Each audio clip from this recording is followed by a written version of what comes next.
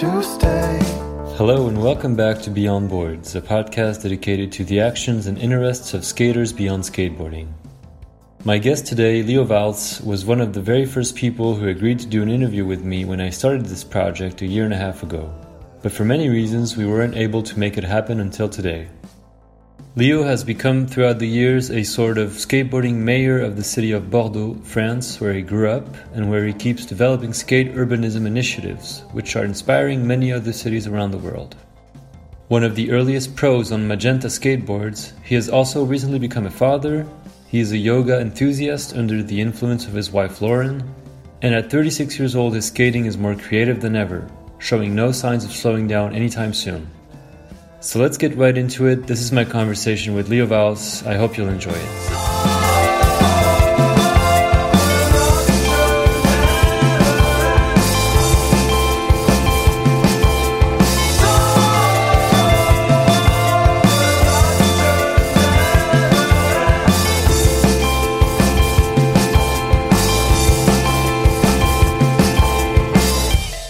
All right. Thank you very much, Leo, for having me in your house today in Bordeaux. Pleasure to meet you. Nice to meet you. Thank you for coming. Yeah, thank you for coming to Bordeaux. Thank you for coming all the way to my living room, actually. Exactly. To record this interview. In very hot and sweaty Bordeaux. It's a hot day, yeah. Hot day in August. End of August. So usually I start the interviews with just a basic question, which is how did you find skateboarding? So I know that you grew up in Bordeaux, well actually in Bruges, which is right next to it. So can you tell me about growing up and finding skateboarding and picking up a skateboard basically? Sure. Well, I grew up in the Bordeaux area, in a small town next to Bordeaux called Bruges. Like the city in Belgium, but it's actually a small town next to Bordeaux. Mm-hmm. And it wasn't much to do in Bruges, so I was playing soccer, I was being just an average little kid, drawing, playing soccer, all that stuff. And eventually ran into skateboarding. And my first encounter with skateboarding, I was kind of bored in front of my parents' house in an afternoon, and I saw a Rasta pushing in the middle of the street on a skateboard, jumping over a manhole. And he gave me kind of like a bad look, and he disappeared, and I never saw the guy again. But yeah, I remember I was super stoked and impressed by the amount of freedom that this guy expressed. Yeah. So quickly after I picked a skateboard, I realized it was way more difficult than I thought. Mm-hmm. And just stick with it, Okay. So you started skating. So how old were you at that point? Like a teenager? 12 or 13. And actually, my neighbor was Grégoire Grange, who's currently the director of the local organization in Bordeaux called Board O. Yes. Like a board and the letter O. Mm-hmm. And Grégoire is 10 years older than me. And he was living right next to my parents' house with his parents. And he's kind of the guy who introduced me to skating. And he would give me VHS tapes about him skating around the sidewalks of Bruges and Bordeaux. And I thought it was super impressive. And then I remember he gave me copies of VHS tapes of 411 videos. Mm-hmm. And he had all the first 411 videos, and that really introduced me to skateboarding. I started watching 411 videos, and then I got really into skateboard videos from a young age. Yeah. And I remember my parents had this computer, and I started downloading all the skateboard videos I could find online, and I just watched everything over and over again on repeat, everything I could find, from the Zero videos of like people in California skating big handrails to the Eastern Exposure videos to all the, Logic, 411, like Puzzle, all the like everything you could watch find. Everything, like to the old school videos, like the stuff from the 80s and stuff. And that's really what gave me my first skateboard culture, it's just skate videos and kind of geeking on it and downloading as much videos as possible. You just mentioned Eastern Exposure, and I know that the FTC videos as well were a big influence on you. Yes. So tell me about finding those videos and how they resonated more to you than maybe some of the other videos that you were watching. Well, now that I think about it, I believe that watching these videos back then was a way for me to travel. Mm-hmm. And I remember really being kind of studying the backgrounds where the skaters were skating. The scenery around them. The scenery, and I remember watching like Penal Code 101A, like the old FTC video, and seeing the San Francisco hills with the Victorian houses and stuff. And I thought he looked fantastic. He looked completely different from where I was from. Yeah. And then watching Eastern Exposure or like Ricky Oyola skating in Philadelphia, he looked completely different. And then the European videos look different also. So for me, it was kind of a way to be like, oh wow, like Barcelona looks like this, and New York City looks like that, and San Francisco looks totally different, like Australia has different type of vibe and architecture. And in a way, for me, it was a way to travel because I didn't travel much when I was a kid before I got really into skateboarding and traveling by myself. So that was actually a key moment for me to make me want to travel with my skateboard and go towards people and meet people. And so, for example, the Eastern Exposure videos, why would you say that they resonated more for you than, for example, the Zero video? What made them more appealing maybe to you? I think it's... from a young age, I got really into jazz and funk music. Oh, yeah? My dad is a big fan of jazz music, so, I grew up surrounded by jazz. Yeah. And I guess the FTC videos or the New York videos they had more like this vibe, you know. So I remember also watching skate videos because of the music a lot. Yeah. Like when I found a track that I really liked, I would like actually play it. Listen to it on repeat. I would listen to it through the skate video. Yeah. So it was, I think it was a way to travel, a way to discover music as well, and just a way to integrate this skateboarding culture that's actually so rich. Oh, yeah. If you watch it from a global scale, it's for sure. Actually insane. Yeah. Oh, yeah, absolutely. Before we started recording this, you told me about your parents. I was just curious to know, so your dad is a sociologist, right? And your mom is or was a therapist. And so I was just curious to know how did they perceive skateboarding when you first started? And were they kind of receptive to it? Were they encouraging?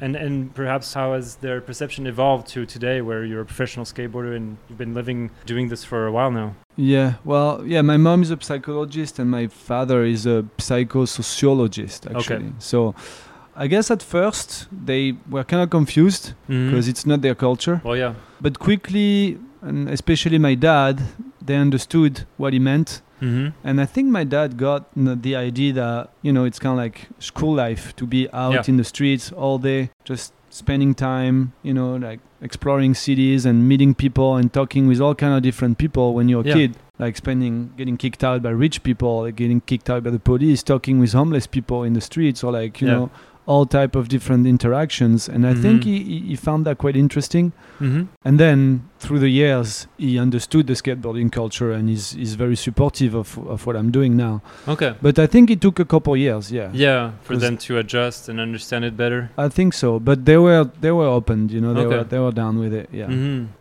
And so tell me about maybe the first travels that you did outside of Bordeaux and outside of France, maybe. So I know that you met your wife in San Francisco, and I'm not sure if it was your first time in the US, but I guess it was your first time in San Francisco. But tell me about traveling and skating, because obviously it's become such a big part of you and your life. And well, after discovering all these videos, like I said, I got really into the actual act of traveling. So the first trip I took to America, I decided it was kind of like flipping a coin and being like, should I go to the East Coast or should I go to the West Coast?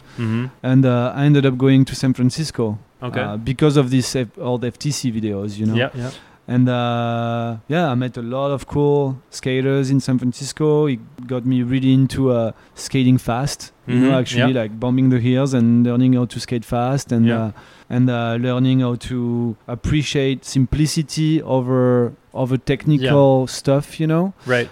And I met Lauren, my wife, in a cafe one morning in San Francisco on Haight and Ashbury, actually, which is a famous crossing path in San Francisco near the Golden Gate Park. And the rest is history. It's been many years now. For sure. So we lived in America. We got married. We lived in America for a few years, and then eventually we moved to Japan for a bit, and then we moved back to France, to Bordeaux, and we've been in Bordeaux since.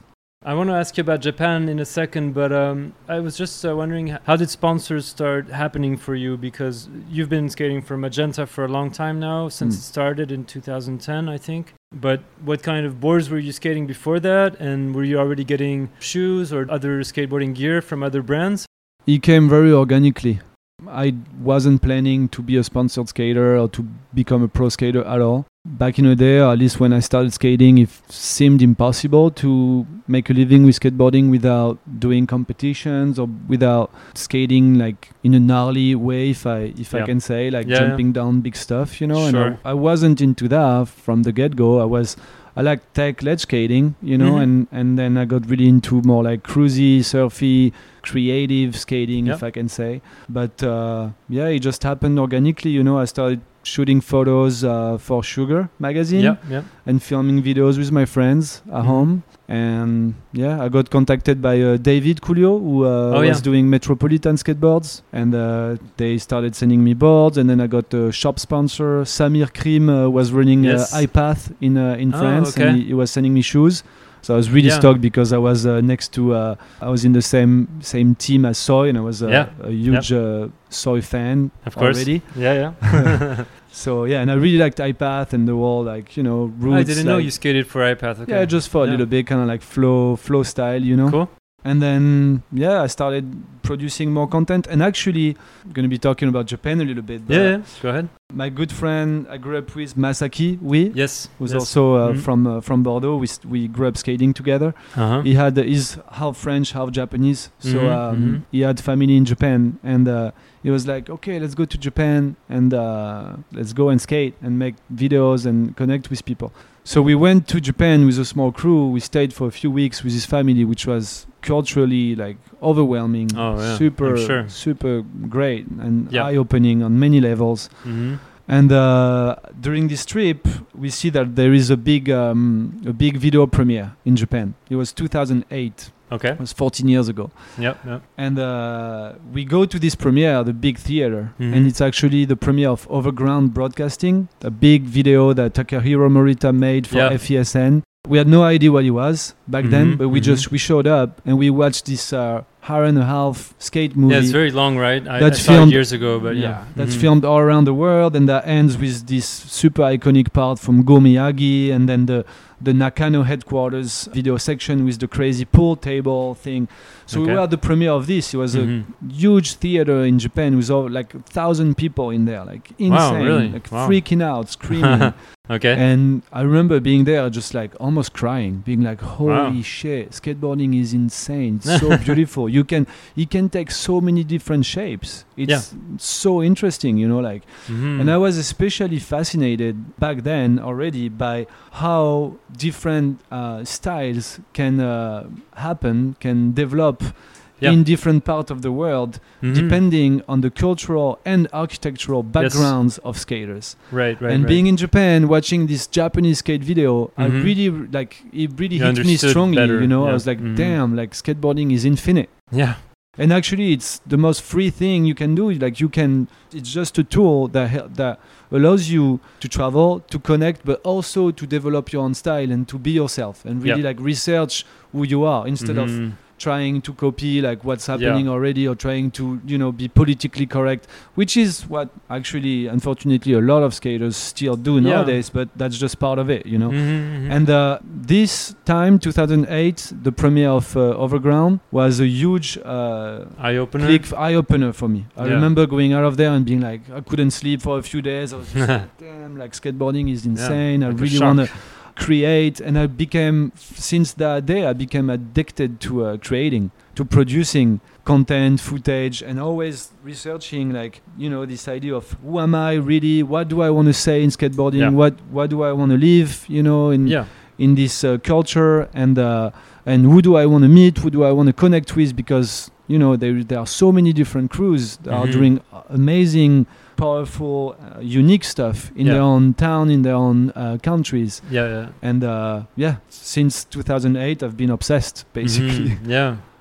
How long did you stay in Japan? So I guess you went there multiple times, but at some point you even lived there for a bit, right? Yeah, so I went there 11 times. 11, wow. Yeah, I was trying to go there every year because actually from this trip we became friends with the Fat Bros crew.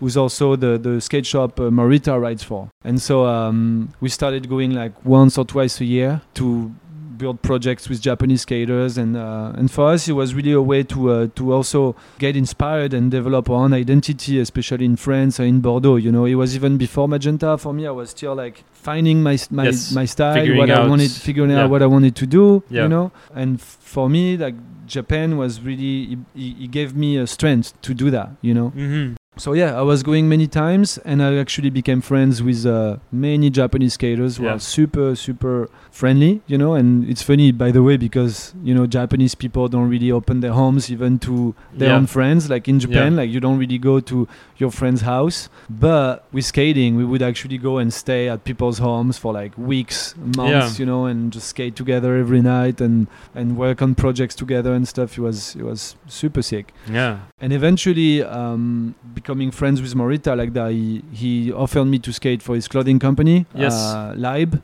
which is under FESN, and he invited me to come to Japan and stay at his second home, because he had a second home. And I remember you talked about this in the Big Spin interview, right? Yeah. He's at least at that time he had a girlfriend with whom he was living. His wife, his wife. They have a home, and he has another home. Yeah, okay. Like a bachelor pad, kind of. Maybe. Okay. But anyways, we went. But it was useful for you. It was wonderful. Yeah, he invited Lauren and I, so we went together. She got a job as an English teacher for little Japanese babies, like straight off the plane. And I was doing videos and skating with Morita and with his friends, and that was a great experience. Yeah, that's when we filmed actually his last video, his last full-length video. That's called Beyond the Broadcasting. That came out in 2020, and basically Morita asked me to film a part in 7 days. Wow. In 7 mornings, actually, only in Nakano, which is kind of a residential neighborhood in Japan, in Tokyo, which not many spots. It's mostly like streets and houses, you know. Mm-hmm. And his idea was that I would film a part being like completely free of anything I wanted to do, and only in this neighborhood. So his Shigeta, his filmer assistant, would wait for me at the Nakano train station at 5:55 a.m. every morning for 7 days. Okay. And we made it happen. We filmed that, and I haven't seen this part. Yeah, I need to check it out. What did you say the name of the video? It's called Beyond the Broadcasting. But you know what's with Japanese skaters? The thing is, they don't really put stuff online. Oh, okay. They like to produce DVDs and keep their video production kind of secret. Or Mm-hmm. So a lot of people don't watch it. But if you want to know, you can know. You know, if you want to find out, you can. I can order it online, maybe. For sure, but it's just it's not like on YouTube somewhere. Not really. Okay. Some stuff are, but not a lot of Japanese stuff is not online. Yeah. Okay. And how was it skating over there? I mean, it's probably difficult to generalize from all the experiences you've had over there, but how have you found skating over there compared to maybe California or Europe? I understand that you skated a lot during the nights, because I think in Japan, especially maybe in Tokyo, it's more difficult to skate during the day because you get kicked out a lot. Yeah. So, tell me about skating over there. The first thing that I got really interested in Japan was the perception of Japanese skaters towards skating. They value the level of a skater more through style and personality and individual self-expression, right? More than on like doing hard, difficult, gnarly tricks. So it's more subtle. Mm-hmm. They value skateboarding also way more on the act of searching for spots, finding your own spots, building your own vibe or your own identity behind your skating. So all of that stuff was super inspiring, because that's something that really resonated with me, For sure. Something I wanted to do. It just seemed more natural with who I am and where I'm from and what I wanted to do in life, So I got really inspired by that, and I'm thankful for all the Japanese homies that I met for teaching me a lot. Mm-hmm. And other than that, the skating in Japan is hard. Yeah, you get kicked out a lot. You have to skate at night. You spend long nights outside in the streets, and you get chased by the police a lot. I ended up getting, I can tell you a little story, but one morning it was 6 a.m. In Tokyo? In Tokyo. Yeah. 6 a.m. we were filming, and one police car comes and they tell us we cannot skate. And I was the only foreigner. I was the only gaijin, like they say. Okay. I was only with Japanese skaters. I didn't have my passport with me because you're skating in Tokyo. You don't really want to keep your passport in your pocket, But they come and they start freaking out because I don't have my passport. And then another cop car shows up and another one. It's like 5 police cars like surrounding me. And they're all freaking out because I don't have my passport. And I was, I think, 50 minutes away driving from the apartment I was staying at. Oh, yeah. Okay. And they decide to drive home, to drive where I'm staying, just to check out my passport. Okay. So I'm like, damn, police in Japan, they really don't have much to do, you know? Yeah. So it's like a wall, like 4 or 5 cars driving me home. Wow. Escorting you. Escorting me back home. Actually, I was a little tired, so it was kind of nice to go home, you know? It's kind of like free taxi. Yeah. And so they take me back to the crib. And I remember when I opened the door, they all jump in the apartment, start searching, like looking under the couches, the pillows and stuff, try to look for drugs. Oh, okay. And I kind of stood there and I'm like, guys, like you cannot do that, you know. I tell them this is not okay. And they all look at me, they apologize, and they leave the apartment without even asking for your passport. And they wait in front asking for the passport. So I'm like, this is weird. I get the passport, show the passport to the police officer, who was a lady. She looks at the passport and she sees that I'm French and she becomes super nice and she's like, oh, France, I love Mont Saint-Michel. And she tells me about Mont Saint-Michel, which is a place in France that Japanese people really like, you know. Yeah, that was this type of stories, you know, and you're just completely like so confusing. You're like, what's happening here? So strange. Yeah.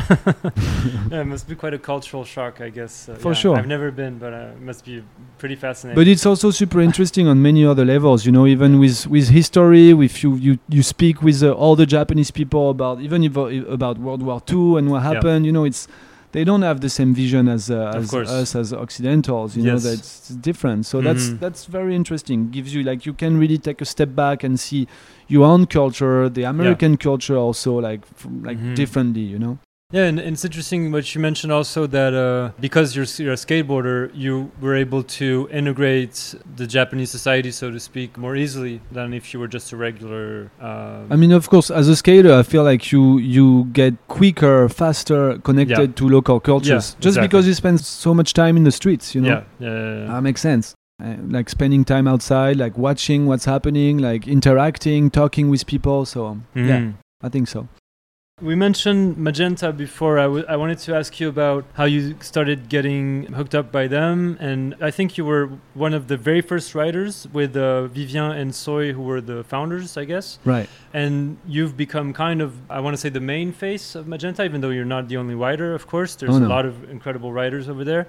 But you've definitely been a driving force for the brand. So yeah, I wanted to ask you about how it started and how you've seen it evolve, because it's been 12 years. I just had Soy on the podcast recently. Nice. And I hope it was funny. Yeah. You'll listen to it. You'll see.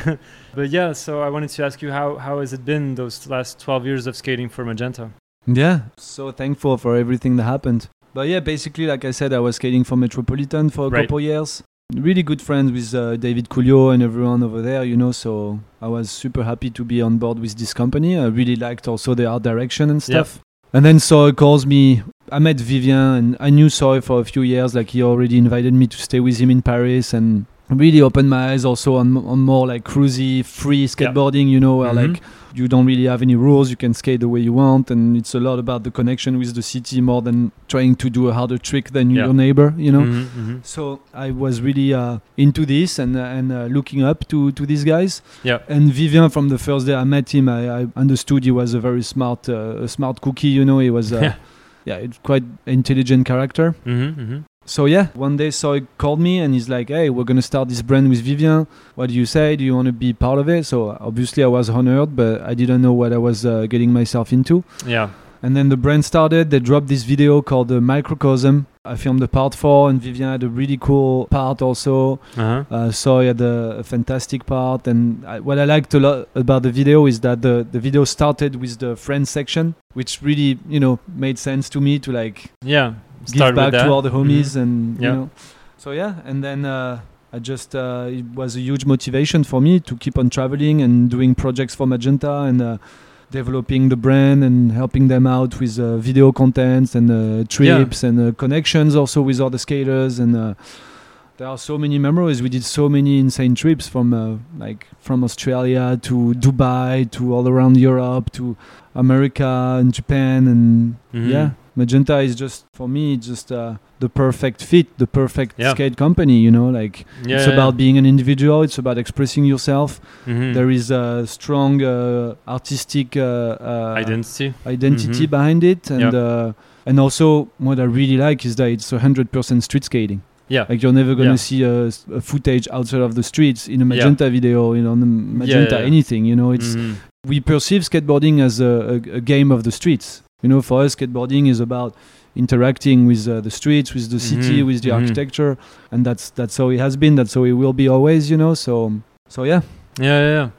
I think Soy told me that you help, I don't know if you do it for every video, but that you help for editing a little bit. Oh yeah, I love editing videos, yeah. Right. So I wanted to ask you about that. Like, did you start editing when you started collaborating with them, or were you already editing videos? Or? Not at the beginning, I wasn't editing. And then I realized the power that you have with images and how you can edit the same footage in many different ways, you know, and you can bring a different message with the way you edit some footage. Yeah. But yeah, I like editing videos, and I'm stuck to edit videos for Magenta. Some of the videos I like to edit were, for example, Just Cruise. I really liked editing Just Cruise because Just Cruise, like Zach Chamberlain came to Bordeaux with all the Magenta team, and he filmed a lot of atmosphere footage. He was not just filming skate tricks, like, so basically when editing Just Cruise, we had twice as many atmosphere clips than skate tricks. So it was really fun to edit because you can really like try to tell a story with all that stuff.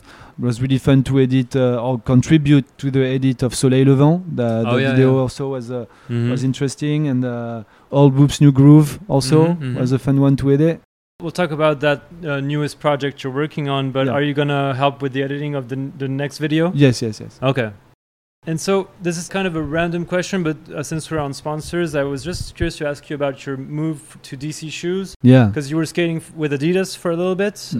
For many years, actually. Yeah. And so I wanted to know how did that switch happen, and how have you enjoyed skating with DC? Because you've been on quite some trips with them. You did a piece on Bordeaux, and we'll talk about your activism, if we can call it that, with the city officials here in Bordeaux. Cool. But yeah, tell me about getting sponsored by DC. Yeah, it came very organically as well. You know, as you said, I was skating for another shoe brand for many years, and I just met Manu Labadi, who's the marketing manager for Europe, and he's just the best dude, you know. He's such a nice guy, and we became friends.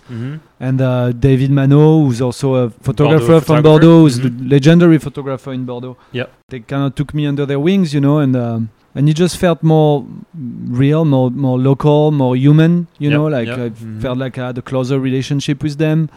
And yeah, I really like, I mean, also DC is a company that comes from skateboarding, you know, so it's just made sense to represent a shoe company that comes from skateboarding, you know, and they've been doing some really cool stuff lately. I'm really stoked on all the documentary pieces that they've been producing. They really push the skateboarding culture by telling stories about what's happening in different contexts and different cities with different crews. When the guys came from the crew came from Los Angeles, the DC film guys came from LA to film the piece in Bordeaux about the skateboard sculptures and stuff. They, like, within a week they completely grasped and understand what was happening here, and they made a piece that I couldn't dream of a better piece, you know. So yeah, super happy how it's going on, and there are a lot more coming up in the future with them. Oh yeah, cool. So yeah, and now we got also, there is a cool thing happening in France, especially, I think, with David and Manu. They're really developing DC in Europe, but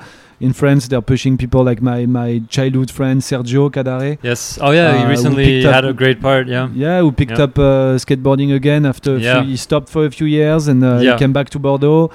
And we started skateboarding again, and I'm very happy to see him come up with some footage and being hooked up by a company like DC, you know. So yeah, shout out to all these guys, Sergio, Manu, Dave, everyone at DC. Thank you, yeah.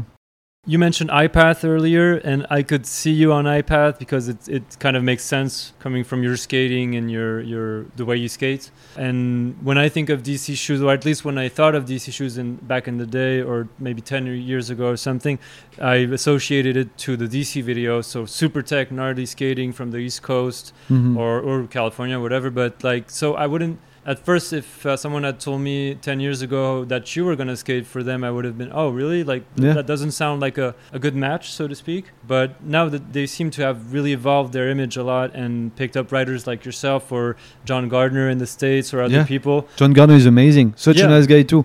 And really inspiring. What he's doing with mental health and stuff is super cool. And by the way, DC made a super cool documentary piece about his work. Right. So it's interesting how the brand is evolving and their image is changing a lot. And there's still some super tech gnarly skaters on there, of course. But there's also people that skate differently, like yourself or John or other writers. So But I think that's part of a good brand is a brand that stays true to its roots, but still evolves and stay open-minded, you know?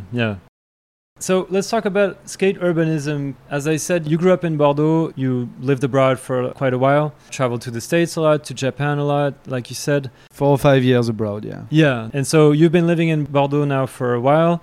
You've become kind of a skateboarding ambassador, if you can call it that, of the city of Bordeaux. And you've definitely collaborated with the city a lot to create skatable areas, not skate parks, but like places that have like a curb or a specific skatable obstacle. So tell me about how you started, kind of taking this new role as a skateboarding ambassador, if I can call it that. Yeah. Well, it was a long process. But basically, skateboarding in Bordeaux used to be illegal for many years. Right. So most of the videos you see before 2017, 2018 were mostly skating at night in Bordeaux because during the day, the city cops were like in the streets during the day. They used to give us tickets, actual tickets, chasing us, giving us tickets, all that stuff. And the city was starting to invest in skate stoppers and stuff. So, but at the same time, there is a huge community in Bordeaux. Skateboarding is very present, very popular. You see on the docks of Bordeaux, you see skaters all day long, and there are many crews, different pros, skate shops like Riot Skate Shop, which is one of the biggest skate shops in Europe. Sugar Skate Mag is based in Bordeaux. There is a lot going on, Yeah. And the thing is, there was no communication whatsoever between skaters and the city, so the city, like most other cities, they believe that skateboarding belongs in a skate park and the streets is not okay. Yeah. And they thought by ticketing kids, ticketing skaters, and putting skate stoppers, it would work out. And after 10, 15 years, I think the situation came to a point where the residents that wanted skateboarding to be banned were getting more and more upset because we were skating at night a lot, and it was. And also, when you put a no skateboarding sign on a plaza, kids would come and skate, even like not in a bad way, but they would skate in a more hungry way, You know what I mean? Yeah. So, it was complicated. It was conflictual. And I remember in 2017, this French news channel, they contact me and they're like, hey, do you want to come on TV live to talk about the economy of skateboarding in Bordeaux? Okay. And at first I'm like, hell no, I'm not interested. Bye-bye. I didn't want to go on TV to talk about skating. At first I was like in my underground bubble of like making didn't want to be in video the spotlight. parts and like skating at night and stuff, And then I remember I hang up the phone and I'm like, wait a minute, maybe that's actually a good way to talk shit about the city policy towards skateboarding and see what happens from there. Yeah. So I did that. I called these guys back. And I remember they're like, oh, yeah, you want to come and talk shit about the city? For sure. They love the buzz, So I went on TV. I said what I had to say. And 2 days later, I get contacted by the city elected. And they want to meet up. They want to do a first meeting. Yeah. And so we organized a meeting. I go with some of the skate representatives of the city of Bordeaux, like the local organization, the skate shops, Yeah. Vivian came with me as well. My friend Aurélien Gaucheran is a guy from here who was developing Darwin in Bordeaux. Oh, yeah. With indoor skate park and stuff. Right. He came as well. And the first meetings were insane. We ended up being at a round table with the electeds and the neighbors that complain about skateboarding. They invaded all the neighbors that complain about skateboarding. Okay. So very tense meetings, very complicated. The neighbors, they want skateboarding fully banned, and they have no solution whatsoever. Mm-hmm. And I remember I saw what happened in Montreal at Peace Park. Oh yeah. At Peace Park in Montreal, it's this famous skate plaza with granite ledges, Uh-huh. and the neighbors used to complain about skateboarding, and skaters would get tickets. And the skaters, they proposed time frames for this plaza, Oh right. Yeah. where skateboarding would be allowed again, Okay. in order to share this space, because it's public space, and Mhm. like making skateboarding illegal is never going to work. Yeah. And so they're trying to find solutions so everyone can be happy. Yeah. To make it more manageable. Yeah. Right. And so I looked that up, and I contacted this guy, David Boots from Montreal, Okay. one of the main figure behind the time frames. And he wrote me a letter, Mhm. like explaining what happened and stuff and how he works. And then from there, we kept going, and the city of Bordeaux accepted to set up time frames on some of the problematic plazas. So Okay. I think it was like 5 or 6 plazas where people used to complain about skateboarding noise specifically, and where skaters used to get tickets. I think it was more than 1,000 tickets a year against skateboarding, back then. Yeah. It was a lot.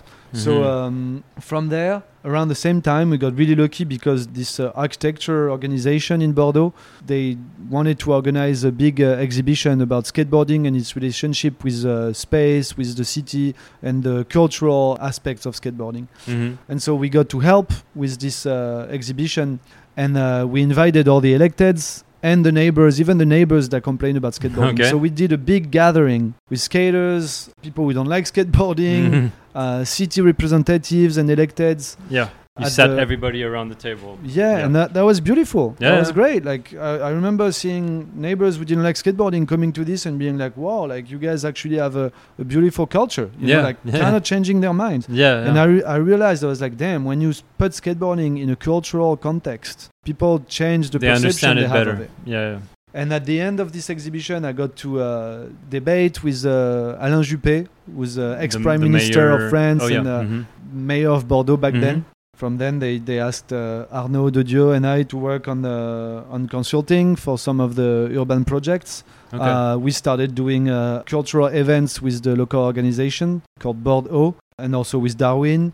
And yeah, I think there is a whole creative process happening where now basically the city is down to work with us and make projects happen, and they understood that making skateboarding illegal and putting skate stoppers is not a solution, Yeah. and that we also have our word to say that also skateboarding can be positive for the Yes, city. exactly. It can be a positive Mhm. outlet for a public space. It can bring life. It can bring it's social activity. It's just something that can be great. Also, you shouldn't Everybody only, benefits from it. Yeah, you shouldn't only perceive it as something negative, even if you don't skate and you're from a different generation. Mhm. And yeah, I'm really stoked on what happened. And since then, we've been able to build many projects. Yeah. We were talking about this also right before we started recording, but there's actually right now there's an installation of skatable obstacles in Bordeaux, Toronto, and Malmö. Yeah. And you're one of the persons that have initiated this, and you told me that you've been doing this pretty much every year, trying to build a new spot, so to speak, even though it's a temporary spot. And but tell me about doing those, and maybe the more recent one that's going on right now. So basically, the work that I'm doing with the city now takes 3 different shapes. Mm-hmm. First one is basically mediation. How to communicate about skateboarding to the general public, how to find solutions in order to make public space shareable. Mm-hmm, mm-hmm. For example, currently we are working with the local organization and the city on a Bordeaux skateboarding guide. Okay. And the idea is to take out all the no skateboarding signs that can still remain in town, and instead have recommendations for spots. Okay. And not have skateboarding being illegal, but have skateboarding being understood and talked about, so everybody can live together in these spaces, Mm-hmm. So that's the first part. It's a lot about communication and mediation. Yeah. The second part is actually developing skate-friendly public spaces on the long term. Mm-hmm. So we can usually what we're trying to do is to have a public space that can integrate skateboarding in a subtle way. So it doesn't look like a skate park, but it can be by adding skatable furniture that can also be shareable with other city users. Okay. It can be by remodeling a public plaza that's kind of like neglected, and with actually a little bit of money, you can make it a great skate spot, you know. And the third type of action that we do is ephemeral public art shows or public sculptures that are skatable, but that can also be used for other public city purposes. uses. Yes. Okay. So it's been 3 years now that we develop a skatable sculpture project, and I want to make this a tradition in Bordeaux, you know. Yeah. Every summer to have a new public sculpture project. Yeah. It started with a project called Play. That's the project the DC crew made a documentary about, actually. So I did that with my friend designer Nicolas Malinowski with the local organization. Arnaud de Dieu was part of it as well. And what we did was we designed a route with a bunch of skatable objects with the same color code. And we set up those skatable sculptures around town and mostly on iconic public spaces. And yeah, it's a good way to communicate. I think for the general public, it's great because they see skatable objects in public space that are permitted to skate, and they understand that skateboarding doesn't only belong in skate parks. Okay. You know. Yeah. And it's great. And also, I'm very happy because every time we do a project like this, I'll see all the kids and all the local skaters that are really stoked to have new stuff to skate in town. Yeah. So yeah, basically we did Play in 2019. Then 2020 nothing happened, unfortunately, because of COVID. But 2021 we did another project called Bon Voyage, and this was a way to create bridges with other cities that also want to develop a skate-friendly policy. And for this, we sent our sculptures to Malmö, to Skate Malmö and Gustav Eden. We sent them the Play sculptures, and Malmö sent us their sculptures. Okay. So it was an exchange of sculptures. Right. And it was great because in both towns, everybody had new spots to skate. And it was a way also to, as I said, to create bridges between our two cities, you know, and help each other. And this year we went a little further. We contacted an artist that we really like, a French artist who's based in Berlin called Pierre Descamps, who's usually building and setting up illegal skatable obstacles in Berlin. And this time we asked him to design 3 skatable sculptures that will be reproduced in the cities of Bordeaux, Toronto, and Malmö. Right. And the idea is to study how the same objects are going to live differently in 3 different contexts. You know, how are they going to be skated by the locals and so on, and what else happens? You know, for example, we set up one of the obstacles on the Watermure, the Miroir d'Eau in Bordeaux, which is the most visited place in Bordeaux actually. So everybody sees it. And when I go in the afternoon, I see a bunch of tourists or people sitting on the sculpture, or even drying their towels on the sculpture. And I mean, I could be pissed, you know, I could be like, damn, we can't skate. But actually, I'm stoked because we are doing something that can take different uses, and even sometimes stuff we didn't even imagine, you know. So yeah.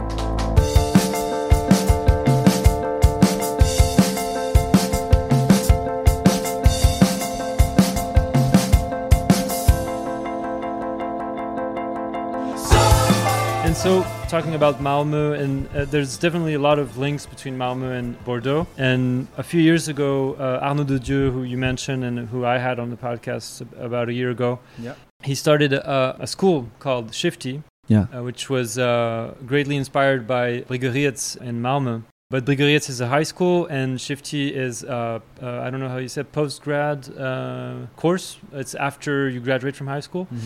But you've actually been involved with them at least the last couple of years. I don't know if you're still involved with them for the year to come, but I wanted to ask you how has it been collaborating with Arnaud and with the students, and what kind of is your role over there? Are you like a mentor? Are you giving classes on skate urbanism? Like how do you talk to these people over there?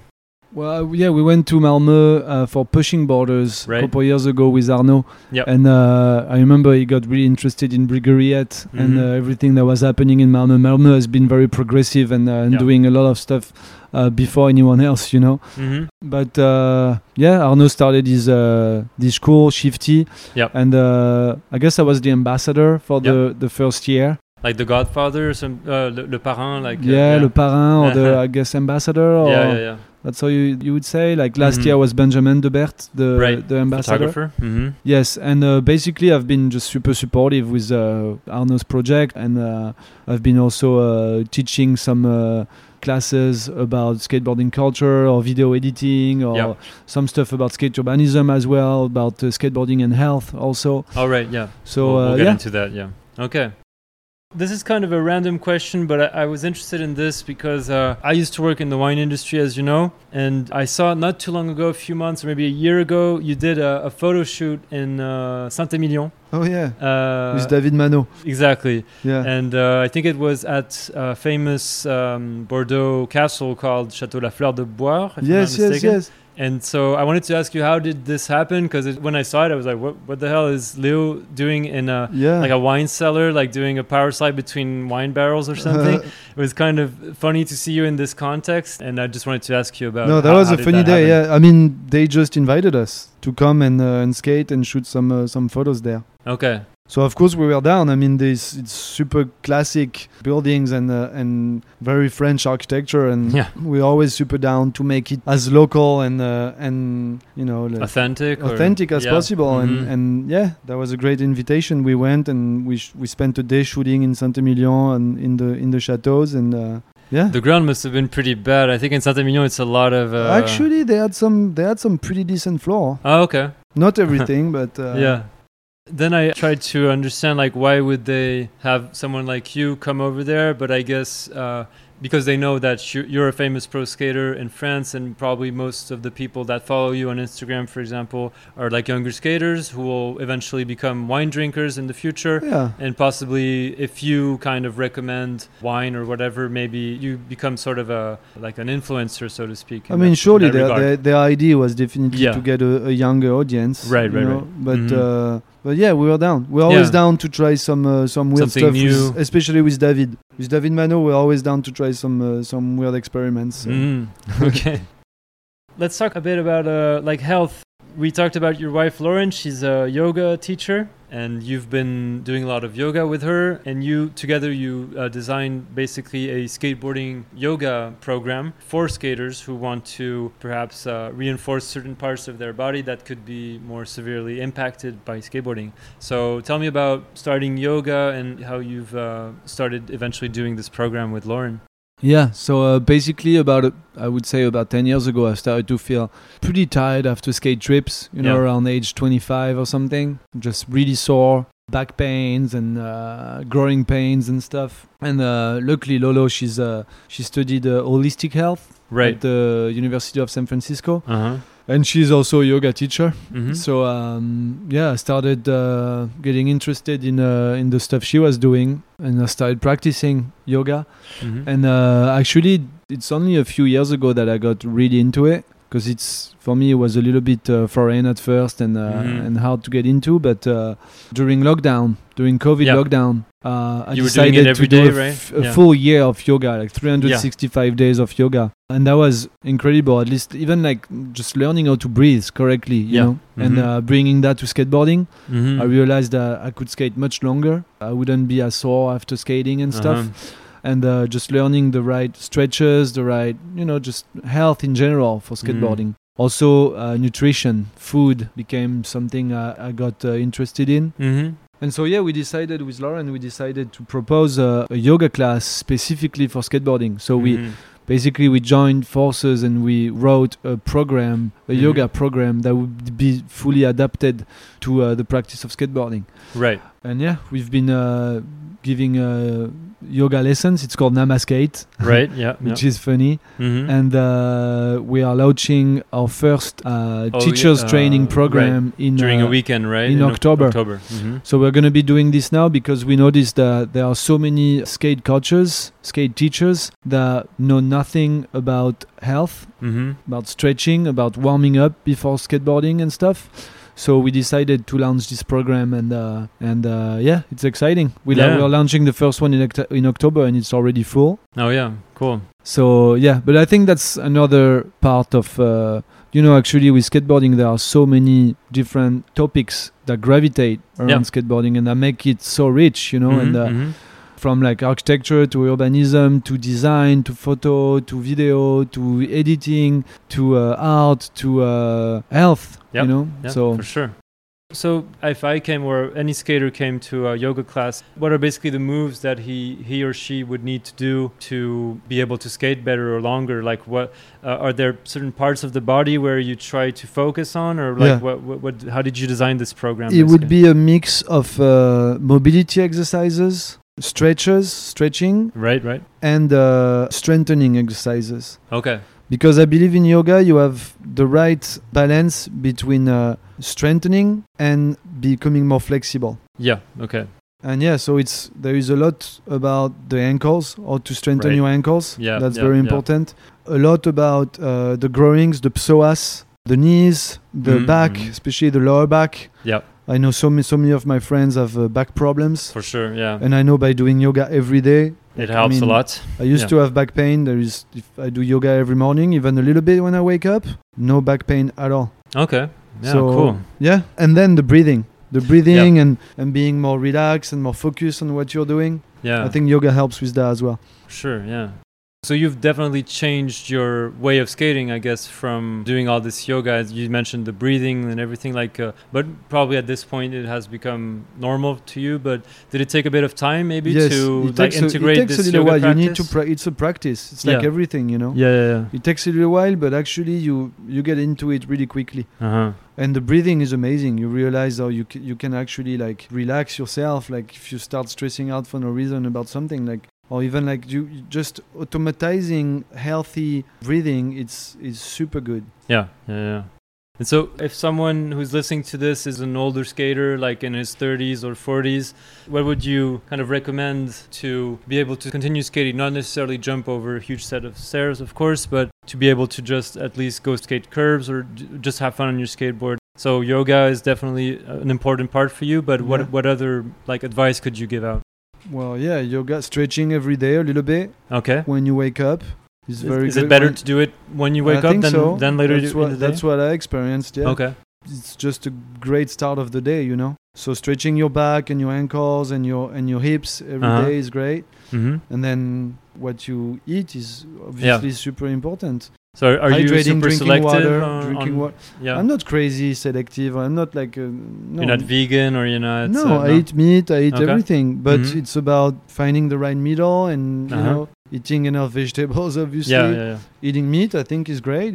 I love to eat meat, but and I try to avoid alcohol and stuff as much as possible as well. We talked about that earlier. Yeah. I mean, I drink alcohol. I like to drink a fresh beer after a session, but just not too much, not every day. You know. I think anything in excess is bad, you know. Eating chocolate every day is bad, you know. Yeah. Everything in moderation. For sure. We're going to wrap it up pretty soon, but I wanted to ask you also about, this summer kind of, because you've been skating a lot with Sergio Santoro from Brazil. Yeah. You actually went on a trip to Rio a few months ago. I don't remember when it was, during the spring maybe, or end of the winter, right? And he actually came here with some other skaters and everything. And you've been to Marseille. You were recently in Strasbourg. Yeah. And you're filming now for the new Magenta video, which should come out, I guess, maybe end of the year or early next year. Just Cruise 2. Right, exactly. So tell me about how has this summer been and what kind of projects are you working on? It's been incredible. This summer has been so beautiful. Also, maybe because I became a father and right. It's about a year ago my wife was pregnant and I was freaking out. To tell you the truth, I was just like kind of scared, Scared of how it was going to affect your life, or you don't know what to expect. You hope you're going to be good enough for this, and it's just a big change. Yeah, for sure. And it happened. We got a beautiful little daughter, and it's just the best thing in the world. It gives you so much motivation to try and be the best version of yourself. Oh yeah. So for me, it's been a great year, and it gave me even more motivation to keep doing projects and produce skateboarding content and travel and connect with more people. Actually, I was wondering if it would be, but actually, it is a great motivation. And I went to decided to go to Rio, organize this trip in Rio with my friend Rémi Luciani, who's a filmer from Nice. Right. And we went with Ben Koppel, Yes, roller Seattle, surfer. roller surfer, who's a good friend. Incredible skater as well. Yeah, very fun one. Super nice guy. And Clément Arpillard, who's a photographer and a good homie as well. Very funny guy. Especially in Rio, you should have seen Clément with his Parisian style in Rio. It was just too good to be true. Okay. And we went there and had the best time. Rio was just beautiful. And we called this little trip movie Monstro de Rio. Yeah. And we got really good feedbacks on this because it was supported by Solo and also by DC. Yeah. And so we got to organize art shows and video premieres, and we had an article in Solo and stuff. You went to Berlin to premiere it, right? Yeah. They organized a premiere and an art show in Berlin. And one in Bordeaux as well. Yeah. And so I got many requests for making this a series. So I think I'm going to try and make this a series every year with a new destination. So it could be Monstro Day something. It can be basically anywhere. And every year I want to bring more like-minded individuals, skaters to this. To an exotic location.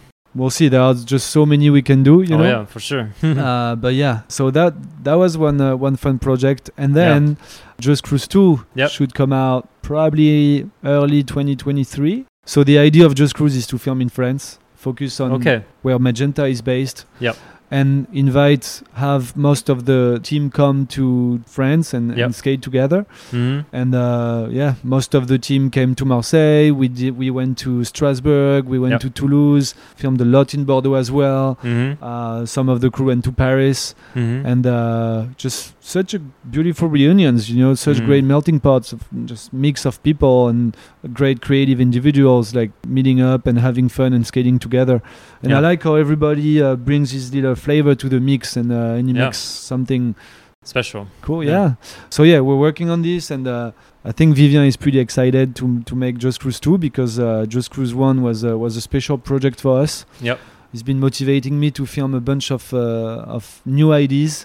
So I'm trying to come up with some new stuff for this, you know.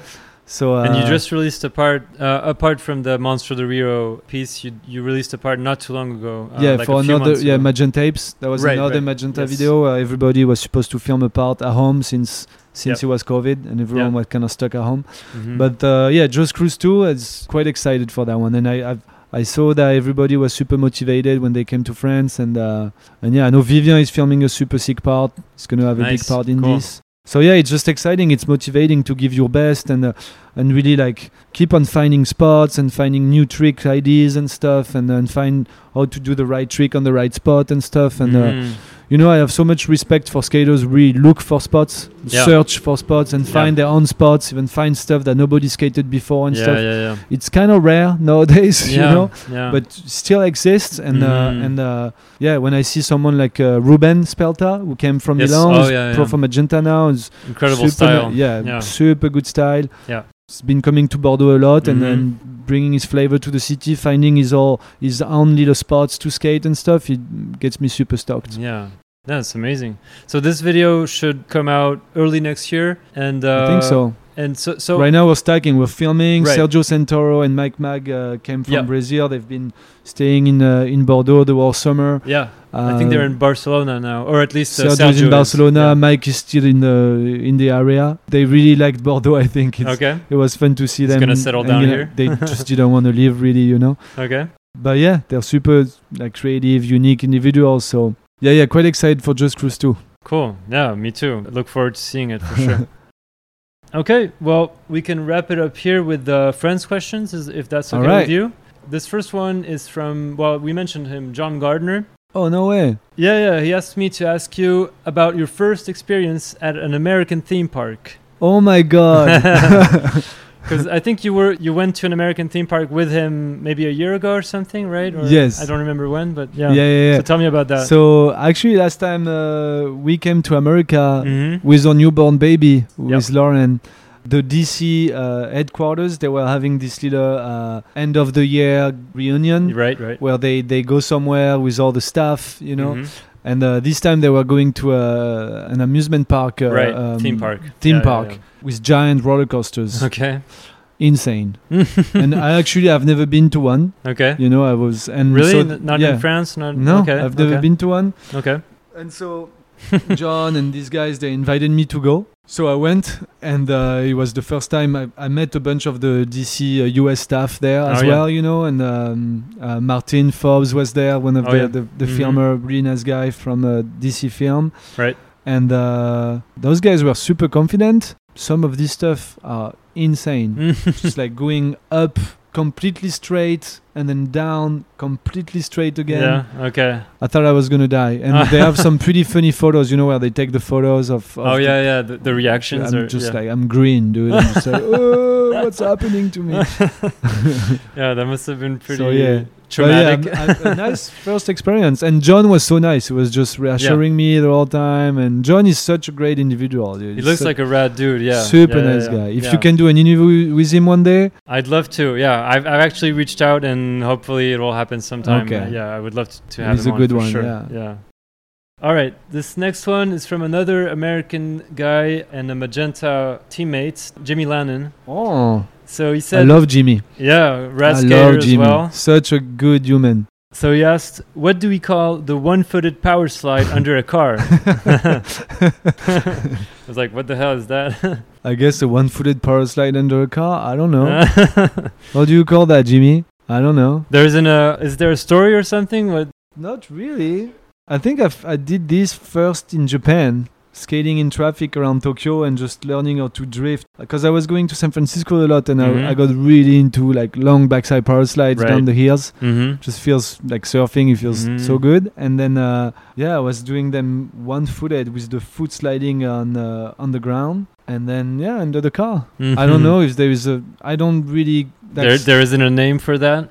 I don't think so. The Leo Valls slide? Or? I don't really like to give names to some of the stuff I do. But yeah, it happens. Actually, people ask me sometimes, like when I do a trick that don't really have a name, you know? Oh, do you call that? I'm just like, I don't know. But one-footed power slide sounds pretty right, I think. All right, this one is a audio one. What up, bro? How you doing? First of all, I want to say hi to Lo and Sunny. And I have a question for you. So how do you go from being a pro skateboarder and not having kids to have one? And how do you manage your time? And how do you make the switch to be like not having kids to have one? And I think you can help a lot of like young dad out there like who do skateboarding, and a lot of people can relate to you because it's a lot of responsibilities to do that. So let me know though. Let us know, bro. Talk to me. I love this guy. I love Sergio. Sergio Cadare. I met Sergio when I was 13 years old. First day I met him, he was an inspiration. Such a positive guy, always screaming at every trick that someone lands, you know? Oh, yeah. Just so much energy. Hype man. Yeah. Hype man, yeah. I love Sergio. Great skater. We mentioned his part. I saw it a few days ago. It was really rad. Yeah, really he's awesome. But yeah, good question, Sergio. So, parenthood, Sergio has been seeing this change. You know, he's been super supportive with me when I became a dad, and it's true that it can be a little bit overwhelming. You know, the first, the last, again, like I said, the last few weeks of pregnancy and the first weeks of life are very intense. There is a big change, and I feel like as a human, you cannot change biologically. You know. No, it's like sure. your whole system just changes. But how do you manage? I mean, honestly, it's so much love to have a kid that you're just like so focused on giving your best, you know, that I feel like it happens organically. And for me, the time I have with my baby is such quality time that I need to have now. And when I have time to go skate or do other stuff or work on projects, I'm just even more motivated and focused, you know, because I know this time is more special now, you know what I mean? So, I think, how do you manage to do it? You just go with the flow of being a father, you know, and when you're not with your kid, you give your best, basically. Yeah. Okay, this next question is from David Manot. So he asked it in French, but I'm going to try to translate it. So he said, can you tell us about your first encounter with a babuino? And what is its specificity, kind of? So what the hell is a babuino? It's a little monkey. It's just David and we have a lot of inside jokes, you know? Okay, yeah. So I don't know. Is that a nickname you give to each other or something? Yeah, basically. Okay. But Okay. with David is hilarious. He's a very funny guy, and we went on trips a lot together, Mm-hmm. like shooting photos, spending so much time in the streets together, Right. battering tricks and stuff. So many stories happened, you know. Mhm, That mhm. yeah, we have ways to laugh.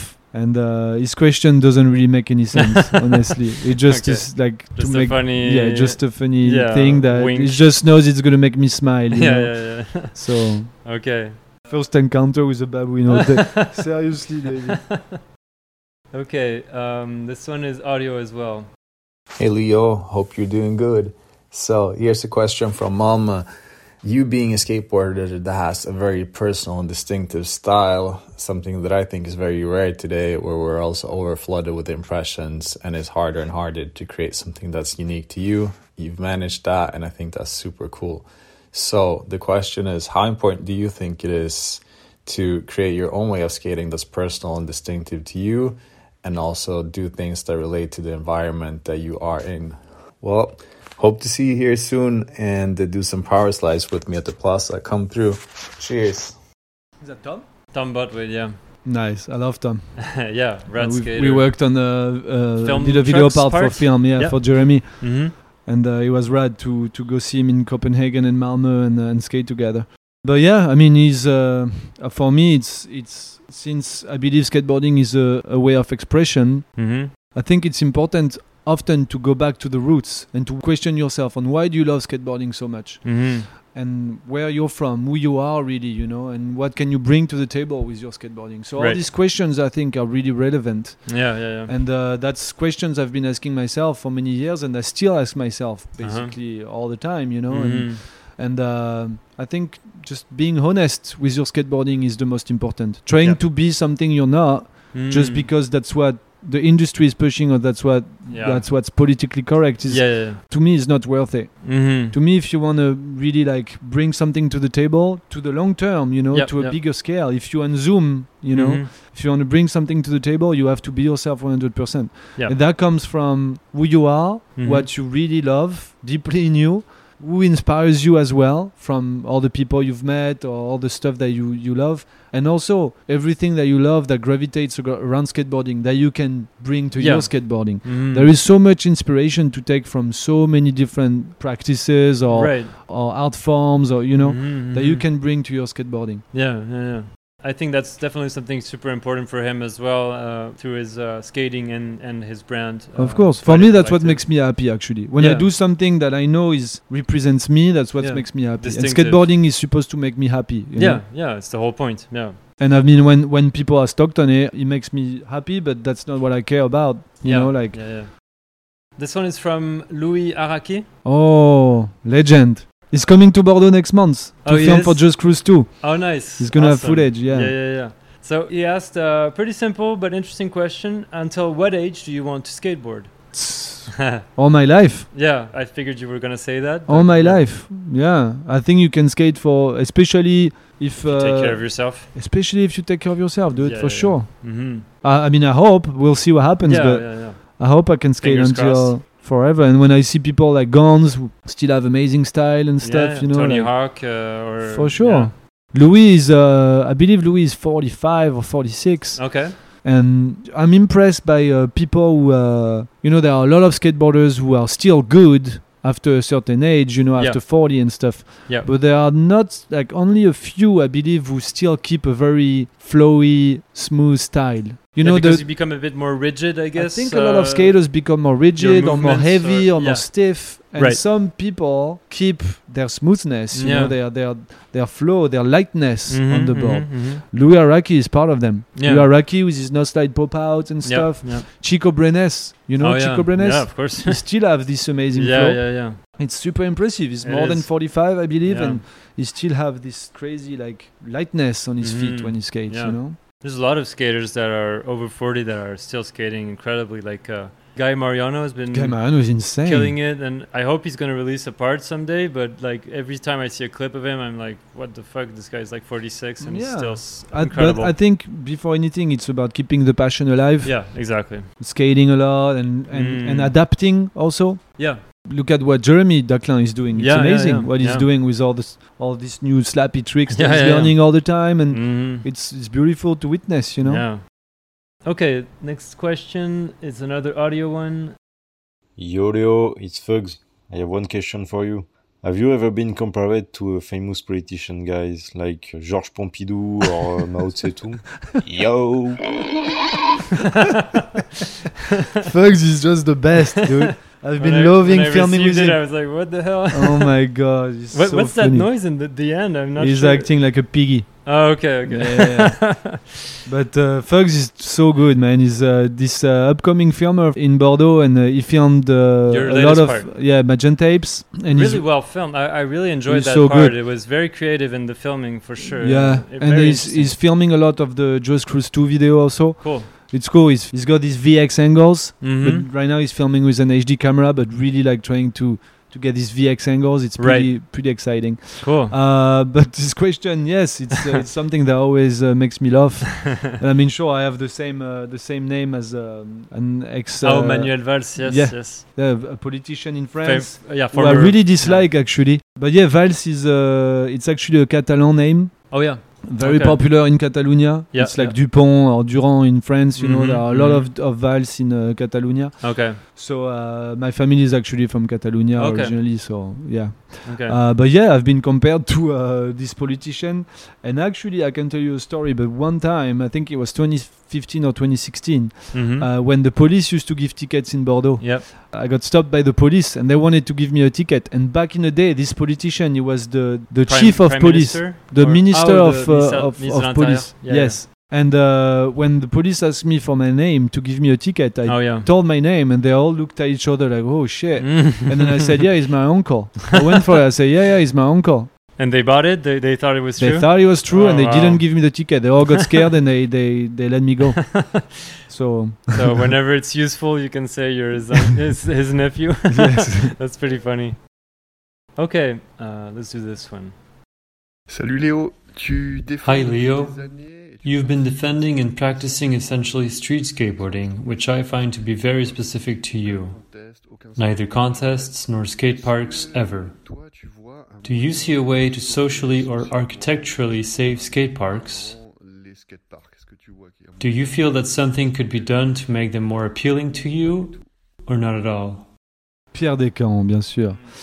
Well, yeah, he's right, and that's because for me, skateboarding is, again, like I said that earlier, but it's a game, a relationship with the streets. Right. That's my perception of it, so I stick to this because for me that's one of my message, you know. Yeah. But that doesn't mean I'm against skate parks. And of course, I believe, for example, for a city like Bordeaux, when we do mediation for the streets and we create street skate spots with the Yep. city, I believe we also need a skate park Yeah. because especially the kids, they need a place to learn Yeah. and to feel safe and an environment. You know, like doesn't mean the streets are not safe, but it's just Yeah. important Mhm. to have this. I believe it's complementary. Exactly. Yeah. You know, Mhm. so you need both. Mhm. And yes, of course, there are ways to make skate parks better. Skate Mhm. parks can be so much better. A lot of skate parks could be so much better. A lot of skate parks now cost a lot of money, a lot of public money to cities, and they could be so much better in how they are made, you know. Yeah. And for this, what I believe is that the material that we use in skate parks could be better, and the way skate parks are being built could also be more mixed, you know, more in a way that skate parks are more like a public space. Mhm. That's Mhm. also a skate park, but and more mixed in the urban landscape. So I think this thing is happening right now. It's evolving this Yeah. way. Mhm. But yeah, I think skate parks could be integrated in a better way in the urban landscape of cities. Okay. Okay, let's see. I think I still have just a few. The last ones are audio again. Nice. I love those. This is cool. Hi guys, my name is Julian Januszkiewicz. I live in Bordeaux and I have made all the Bordeaux Exposures videos. So here is my question, Leo. Since you started to skate and doing all your different activities, what are you most proud of? Damn. Julian is a good one too. I love this guy. Yeah. It's incredible. You know, Julian is a chemist. He works in Switzerland. Oh, really? All No, week. I didn't know that. Okay. And in the weekend, he comes back to Bordeaux and he films his friends and he's making these local videos. yeah, he's a Bordeaux really good exposure. skater. Yeah, yeah. Really good skater as well. Yeah. He's great. Mm-hmm. Really good friends of Mhm. mine. But what am I the most proud of? Sure, I guess making projects with my friends, and making stuff that we can all be proud of, So, making videos with Julien, for example, I'm super proud of this. Even though it's not for like a company, it's not something that's gonna, like bring money to anyone. Like, it doesn't matter. That stuff I'm proud of for sure. Yeah, so this, and also all the great people I get to meet through skateboarding with, like overseas, like in Japan, in America, all that stuff. That's something that gets me really proud. So it's mostly about like all the friendships, the community, and being part of this community, and helping out and pushing the community and skateboarding in what I hope and what I see is the right direction. For sure. Again, it goes back to going back to the roots a lot. Why do I love street skateboarding so much? And I'm exclusive to street skateboarding because that's the essence, That's how skateboarding was born. Skateboarding was born in the streets. Skateboarding was done in the streets for so long, and that's an art form that I want to help pursue, Keep pushing it. Yeah. All right, this one is from Nicola Malinovsky. You mentioned him earlier. Okay, so he said, can you tell us about your love for grounds with original graphic patterns and how it brings something special in a video? That question comes from a designer. Yeah, exactly. But basically, growing up in Bordeaux, we had lots of marble floor and cool pattern floors too in galleries and stuff. And I think I developed power slide tricks because of this environment I had growing up, like all this marble floor, the Rue Sainte-Catherine in Bordeaux, that's very popular for the marble and the power slides and stuff. So for me, it just came naturally to develop and learn these tricks depending on the environment I had around me. But cool patterns on floor just makes it even more exciting, and especially when filming. If you film a line with the VX 1000 on cool like pattern floor, it just looks faster and cool, and adds again even more flavor to the footage. It brings so much more flavor. For me, like when I film a trick, the environment, the way the spot will look like, the streets, the people that are around the tricks too. That for me, it's 50% of the clip. It's just as important as the trick itself, you know what I mean? It just brings me to a question, but do you, like if you find a spot with a graphic floor like this, do you select some clothes or something that you feel will sometimes work better for the footage? Sometimes we go this far, yes. Yeah, okay. It happened for sure. I mean, it's something you think about. Just think about it. If you film a line at night and it's dark, if you put a black t-shirt, it's not going to look as good as a white t-shirt, for example. Yeah. But then in other contexts, like you want to skate this ledge in front of a red window, and if you put a red jacket, it's going to stand out. It's going to pop out, Yeah. So it's a little bit geeky, but we go this far for sure. Yeah. I have two last questions, and then we'll be done. This one, I haven't checked this one. I just got it an hour ago from a friend of yours, so we're going to listen to it together. Hey Leo, so ever since the first video I saw of you, I fell in love with your fun style and amazing power slides. I was wondering, when did your inspiration for power slides start? Like how did you start doing so many cool power slides, and what was your biggest influence to start them? Much love, my friend. Already missing you. Sergio Santoro. Yes. Exactly. Well, I feel like I kind of answered that in the last answer, but again, he came from skateboarding in Bordeaux, and skating floors. with all these marble floors, and then living in San Francisco, skating the hills, and learning how to power slide in between tricks and stuff. And then going to Japan, skating with Morita too. He was doing a lot of power slides, and he just made that legit, And I love when people are like skating with Morita. Really opened my eyes to, like understanding how cool it is to be able to break the rules of what's politically correct in skateboarding, and like feels like sometimes like medias are telling you like, oh, this is the way you're supposed to do this trick, or this is the way you're supposed to skate to be cool nowadays. But for me, it's if you're doing the opposite, if you're doing something that's not cool at this moment, is what's cool, you know what I mean? And something that makes you feel good. For sure. And that's something that makes you feel good personally, for sure. All right, very last question. Hi Lele, it's Lolo and Sunny. And my question for you is about our daughter. So you discovered skateboarding when you were an adolescent, and she's discovering it through you at a very early age. And if she does decide to skateboard in the future, what do you hope skateboarding can bring to her? What life lessons do you think that skateboarding can pass on to the future generation? There you go. That's my question. Nice. I thought this would be a good conclusion. Oh, for sure. Beautiful. Yeah, well, it's funny because Sunny she really already loves skateboarding. You can tell. Yeah. When I put her on the board, she gets super excited. Yeah, big smile on her face. So I mean, obviously, she sees skaters every day, you know, so she's gonna be influenced by that. Yeah. And if she wants to skate, I'll be stoked. If she doesn't want to skate, of course, I will never force her to do anything. Of course. Yeah. But if she does, what I hope is gonna bring to her is just an open mind. Mm-hmm. You know, skateboarding opens your mind to the world, to other people, to other cultures, and it just makes you want to go towards people. I mean, at least that's my experience. You know, it made me want to go towards people, made me want to go see the world, made me want to go meet other communities around the world and understand how they live. Why do they do this like this? Why do they skate this way? You know, and for me, it's just a great way to connect and to make your own soul more rich. You know, so I hope that's what skateboarding can bring to Sunny if she decides to skate. Yeah. Well, the future will tell. So yeah, thank you, Leo. Thank you so much. It was fun. Thank you. That's it for my conversation with Leo. Follow him on Instagram @LeoValsConnected. To learn more about Leo and his wife Lauren's yoga and skate course Namaskate, check out their Instagram @Namaskate_yoga for skaters. Keep an eye out for Magenta's Just Cruise 2 coming very soon. And while you're waiting, go watch some of Leo's video parts for Magenta or in the Bordeaux Exposure 3 video. I'll put some links up in the description. Thank you for tuning in. See you soon for a new episode of Beyond Boards.